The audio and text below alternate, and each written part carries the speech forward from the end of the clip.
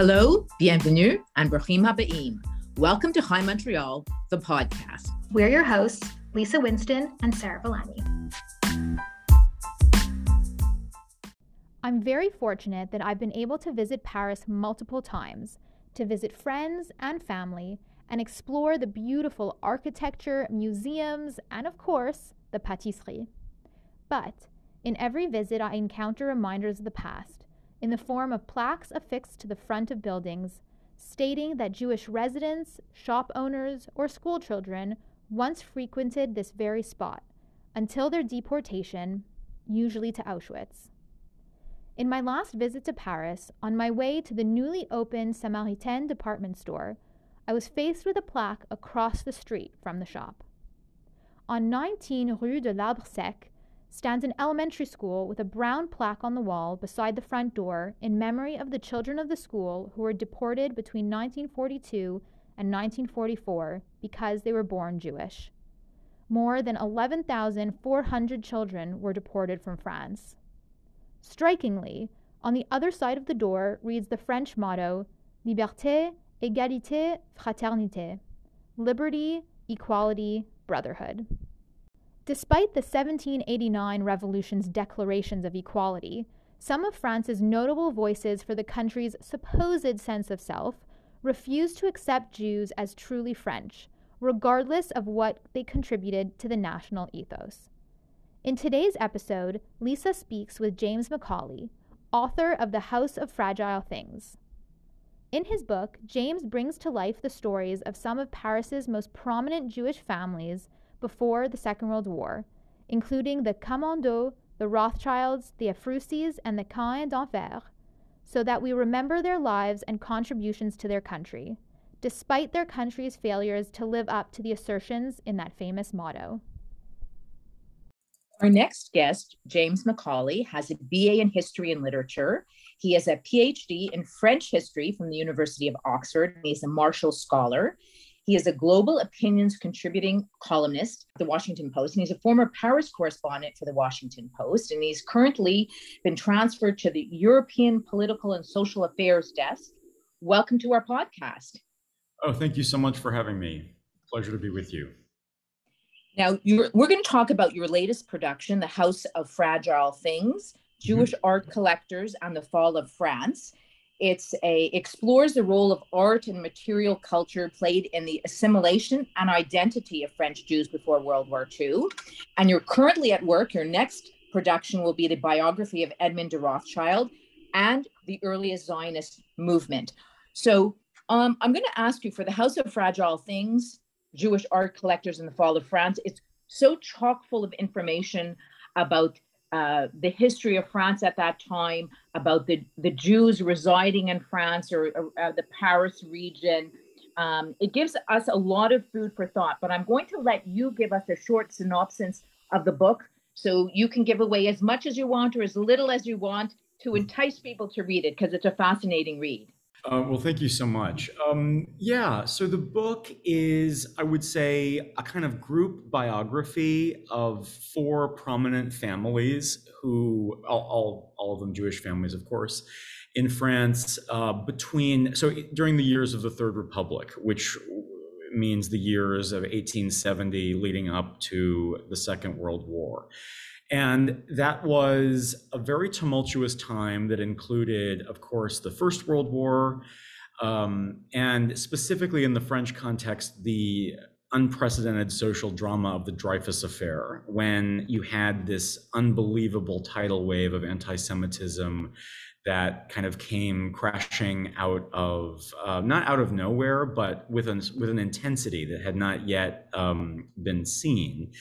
And it is about this group of people, all of whom were, all of these families, I should mention, were sort of intermarried among each other. So it was, to borrow the famous phrase of Chaim Berman, it was really a cousinhood. So it's really one large family, and certainly a social group that lived together and that was very familiar with each other, and that sort of were always side by side through the tumults of those years. And what I tried to show was a group of people who lived in an impossible moment and who tried to survive however they could, and specifically who tried to create something beautiful in a hostile and unforgiving universe. And, I know that the specific lens of the art can seem quite niche, but I found, in my research and reading, and this indeed began as my PhD dissertation, that the France of the fin de siècle, the turn of the century, it was a fundamentally material place in so many ways. So art and objet d'art and material objects were crucial to a sense of nationhood that was being actively hashed out, because you had, for the first time, all of these sort of formerly noble and royal collections on the market. You had a new class of financial elites that were able to purchase them, and so there was a real, like, the art and the objects were the sort of battlefield for the soul of the nation. And so I was fascinated by the ways in which these Jewish families, who were also very elite, and in that sort of plutocratic class with other sort of non-Jewish upstarts in the time who'd made their fortunes in banking or industry, the way that they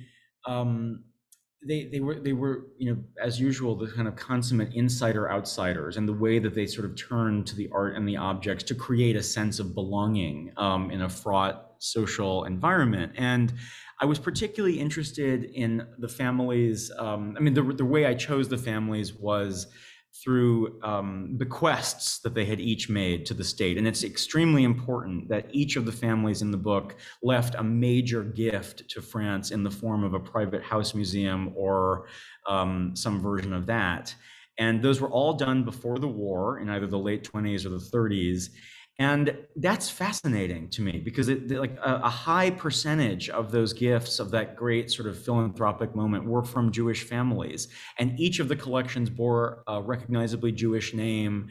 And each of the collections, also very important, was of kind of French 18th century art, meaning that we, these embattled families, have curated a love letter to the nation that we wish to be part of and that we feel very grateful for.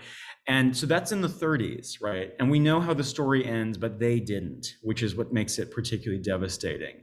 Of course, in the 1940s, France falls to the Nazis. The Vichy government materializes in the so-called free zone, which was, of course, not free at all in the southern part of the country. Vichy pursues its own host of horrible anti-Semitic laws and pieces of legislation of its own accord, and basically betrays the same citizens that had given the nation so much. And so I was interested in so many things. I mean, France in that time, the Jewish experience in France, which we can, I hope, talk a little bit about, which is, I think, particularly fascinating for many reasons. And also just, the psychology of collecting, and that, I think, it's a profoundly human trait. I mean, I focused on elites, but of course we all have relations to objects, things, and stuff. And it's, we have these relationships with things that are in some ways deeper and more complicated than our relationship with words and with the other means of expression that we have at our disposal. And so I was fascinated to consider these collections as self-portraits and as sort of historical source materials, not so much about the art, but about the people that left them behind. And it's the people that really motivated me here. And I was really, it was years of archival sleuthing, and I loved following some of these characters. And the point of the book, if there is one, is to show, to restore a little bit of who they were, because of course it's been forgotten. Absolutely. So you almost answered all my questions, Noah. I'm just joking. So I'll take the point, bring it up about Dreyfus, because you mentioned that. So we'll discuss that for a few minutes first, because you say in a way it was surprising, but if you read about the journalists who wrote about the collections of the Jewish families that were collecting French art, it was so anti-Semitic. How it could surprise them about the Dreyfus affair. These people were trying to collect, and they were trying to feel part of the society. And the society was, the non-Jewish society was not accepting them. And it's so evident in some of the information that you give in the book about the journalists who just wrote about their collection, saying it was so trivial and so déclassé, so not of the quality of the aristocrats in France, of the non-Jewish variety. So it's funny how it could be surprising to them. Sometimes when you're living within that world, you try not to see what's happening. Absolutely. Yeah. And, I think just to say a little bit more, I mean, we, in the introduction, on that note, I mentioned how in that period, the Third Republic, the turn of the century, the era of the Dreyfus affair, art and objects had become, in a sense, the battlefield for the soul of the nation. And that's very true. But one particular argument I try to make in the book is about the nature of anti-Semitism at the time. And you allude to this with your comments about like what the journalists were writing about these Jewish collectors. And again, I think that the history of anti-Semitism, of course, is very long and very complicated, but we often allied all different kinds of anti-Semitism, which had different terms and different sort of intellectual origins in different moments and in different places, into the same. You could even think of it as the way it's often presented as a sort of teleology of tragedy that that culminates inevitably in Auschwitz or with the Nazi rise to power, and that there is obviously some truth in that. The object of the hatred is the same in every case, but I think it's if we are interested in understanding what it was like for Jews in a particular moment to encounter that prejudice, we really need to pay attention to the specific terms and where they were coming from, because it tells us quite a lot. And so what I try to do in the book is inhabit the very particular and very distinct anti-Semitism of the French fin de siècle, which I call material anti-Semitism, because it really was. So much of the vitriol and the vehemence anti-Semites like the journalist Edouard Drumont, or even the sort of acclaimed art critics, the Goncourt brothers, they honed in on their perception of Jewish foreignness through what they perceived to be an aesthetic deficiency. So the figure of the Jew in their mind could never understand this sort of Platonic higher ideal of true beauty. And Jewish collections, therefore, were ersatz and were sort of facsimiles of the truth, and could only ever be this this fake fraud, in a sense. So that was so much of what these families faced, and they were all attacked regularly by name in every major newspaper and every. I mean, Drumont is particularly important because before the rise of Hitler, he was widely seen as the most vitriolic anti-Semite in modern European history, or at least Western European history.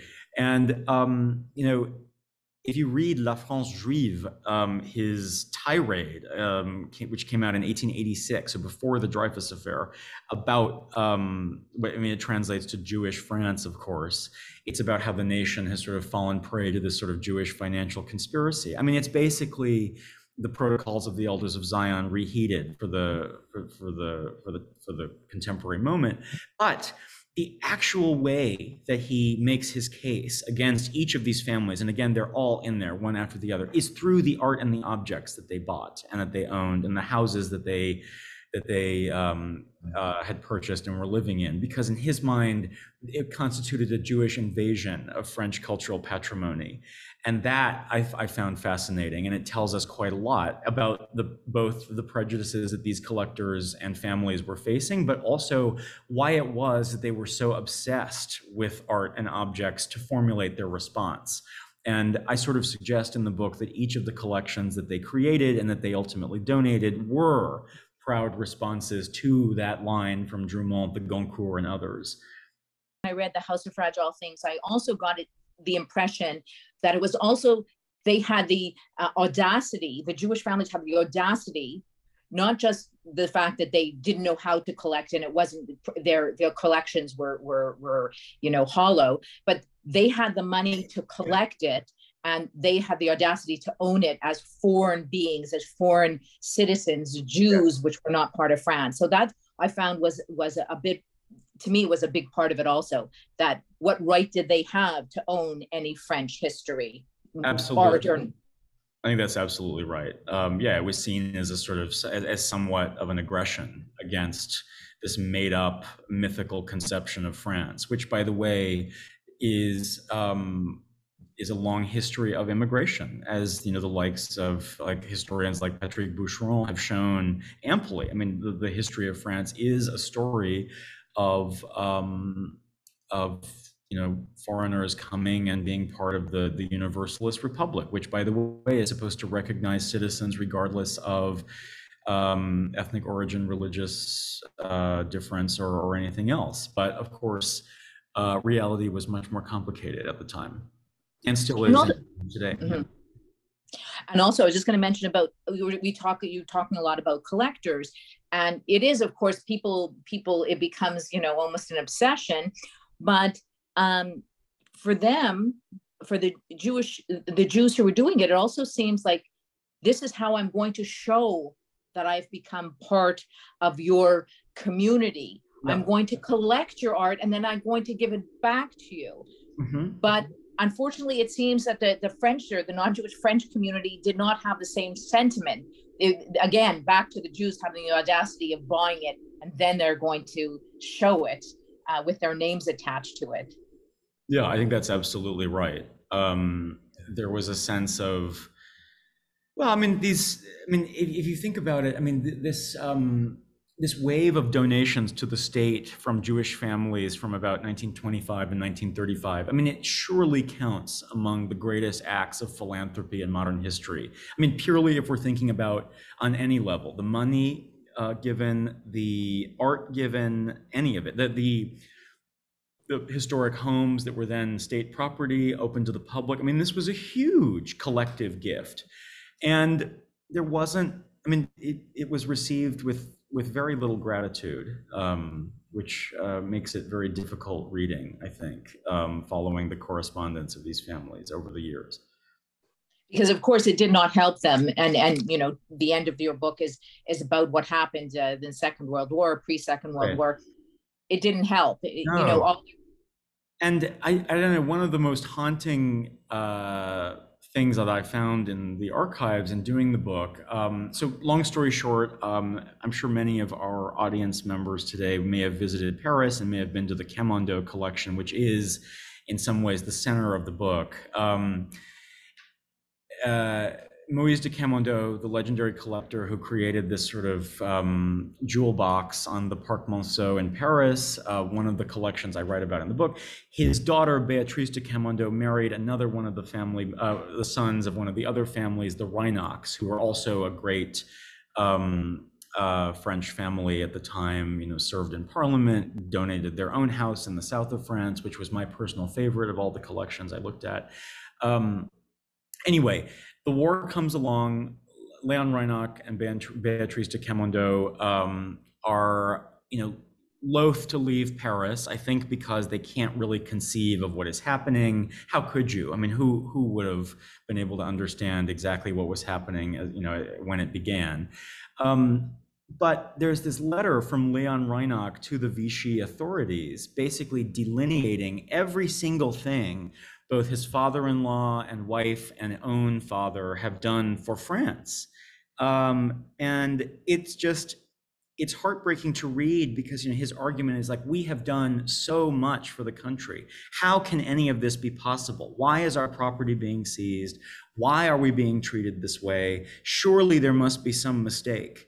But of course there wasn't a mistake. Of course that was the aim all along, but you see that so many of these families had, the letter is so instructive because it shows you the mindset that they were in, and that they in some ways failed to ever escape because they really believed um, the the promise that they had made with themselves, that if they only were perfect exemplary citizens, all would be well. And it's just devastating because, of course, in the end, it was too late. What attracted you to these stories? You have your PhD in French history is from Oxford, so in England. You're American, Yeah. and you're writing about French history, about French Jewish history. What was it that attracted you to this particular point in history and to write a book, The House of Fragile Things? Like, what struck you? What did you see that you said, that's something I'm going to spend, because there's a lot of time to write a PhD thesis and a book on this period. Yeah. So I should say I am Jewish myself, and I had the great fortune of growing up and spending a lot of time in France. And I come from American Jewish perspective on a lot of this. And despite all that, in so many of our family stories, at least in the US, we hear about, the experience of East European Jewish life and German Jewish life.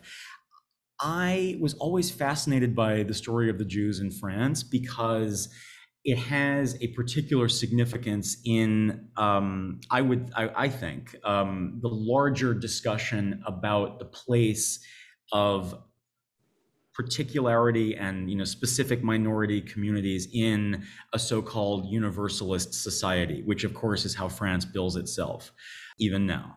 And I was fascinated by that because and I'm not the only one to feel this way. There are, scholars like Maurice Samuels at Yale have written about how the entire notion of universalism à la française was a concept in many ways, in the long 19th century, from the time of the French Revolution. It was a concept that was formulated with the very particular example of the Jewish minority in mind. And I think that's fascinating.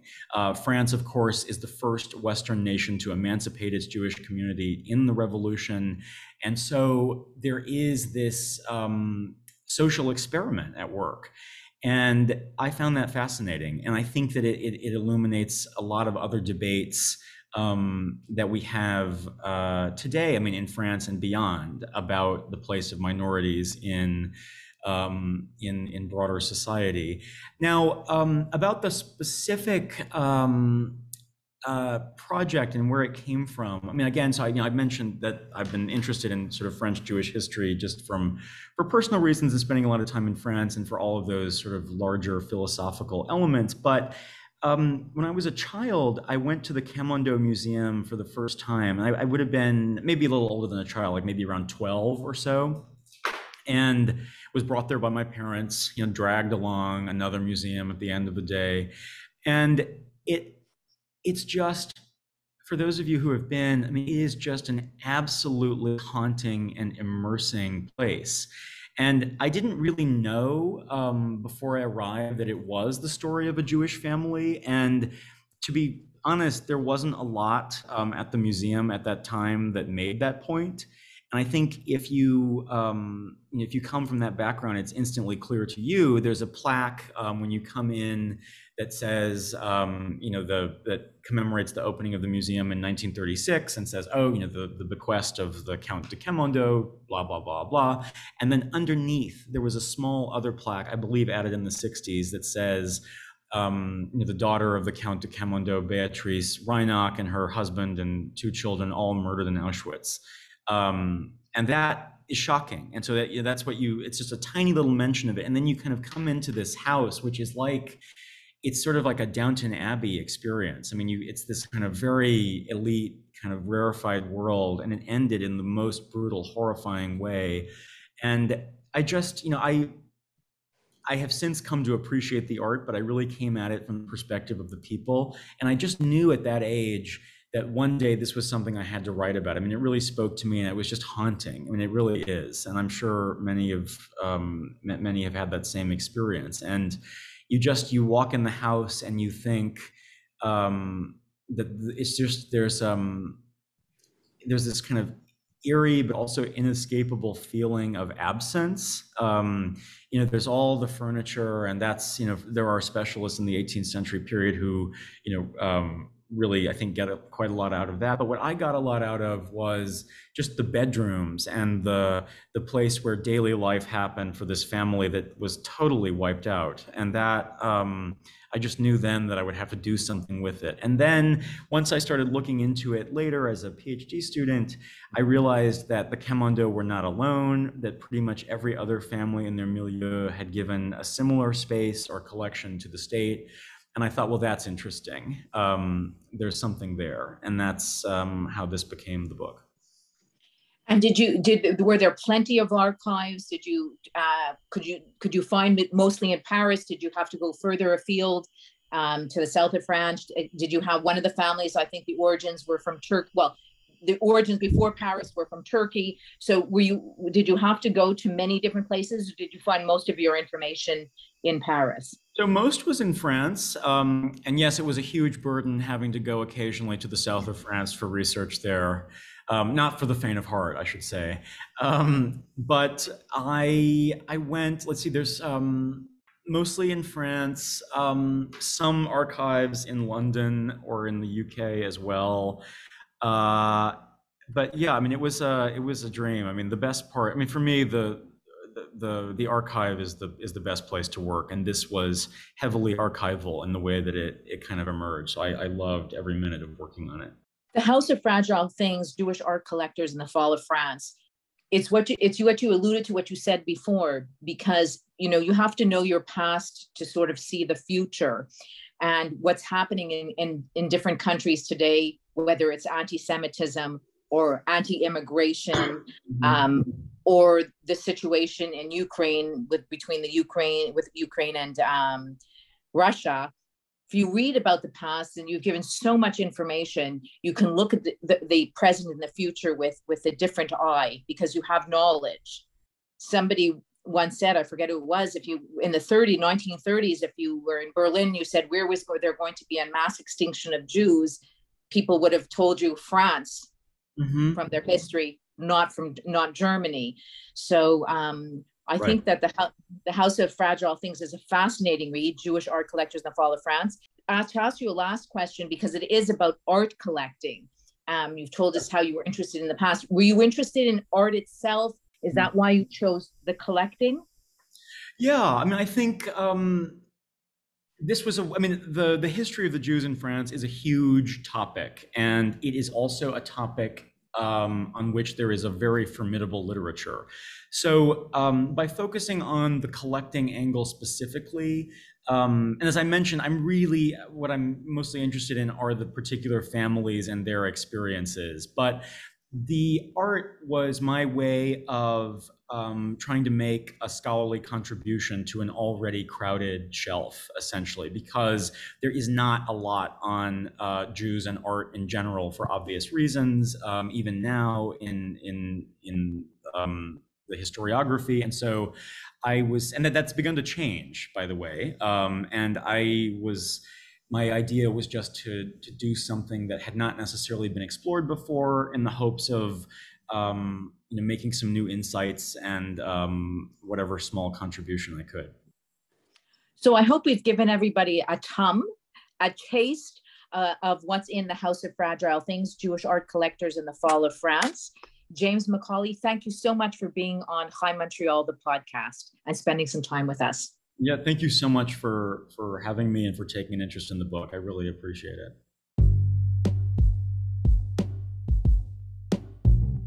Thanks for joining us on this episode of Hi Montreal, the podcast. In his book, The House of Fragile Things, James reminds us of the lives of the Jewish community members and their striving to live as equal citizens in the country they called home. Though available only in English for now, we hope the book will be translated into French so that the stories of the families will live on in La Patrie, along with the homes that they bequeathed to the state and that people continue to enjoy today. We would love for you to follow or hit subscribe on the platform on which you're listening to this podcast episode. Until next time, shalom v'lehitraot.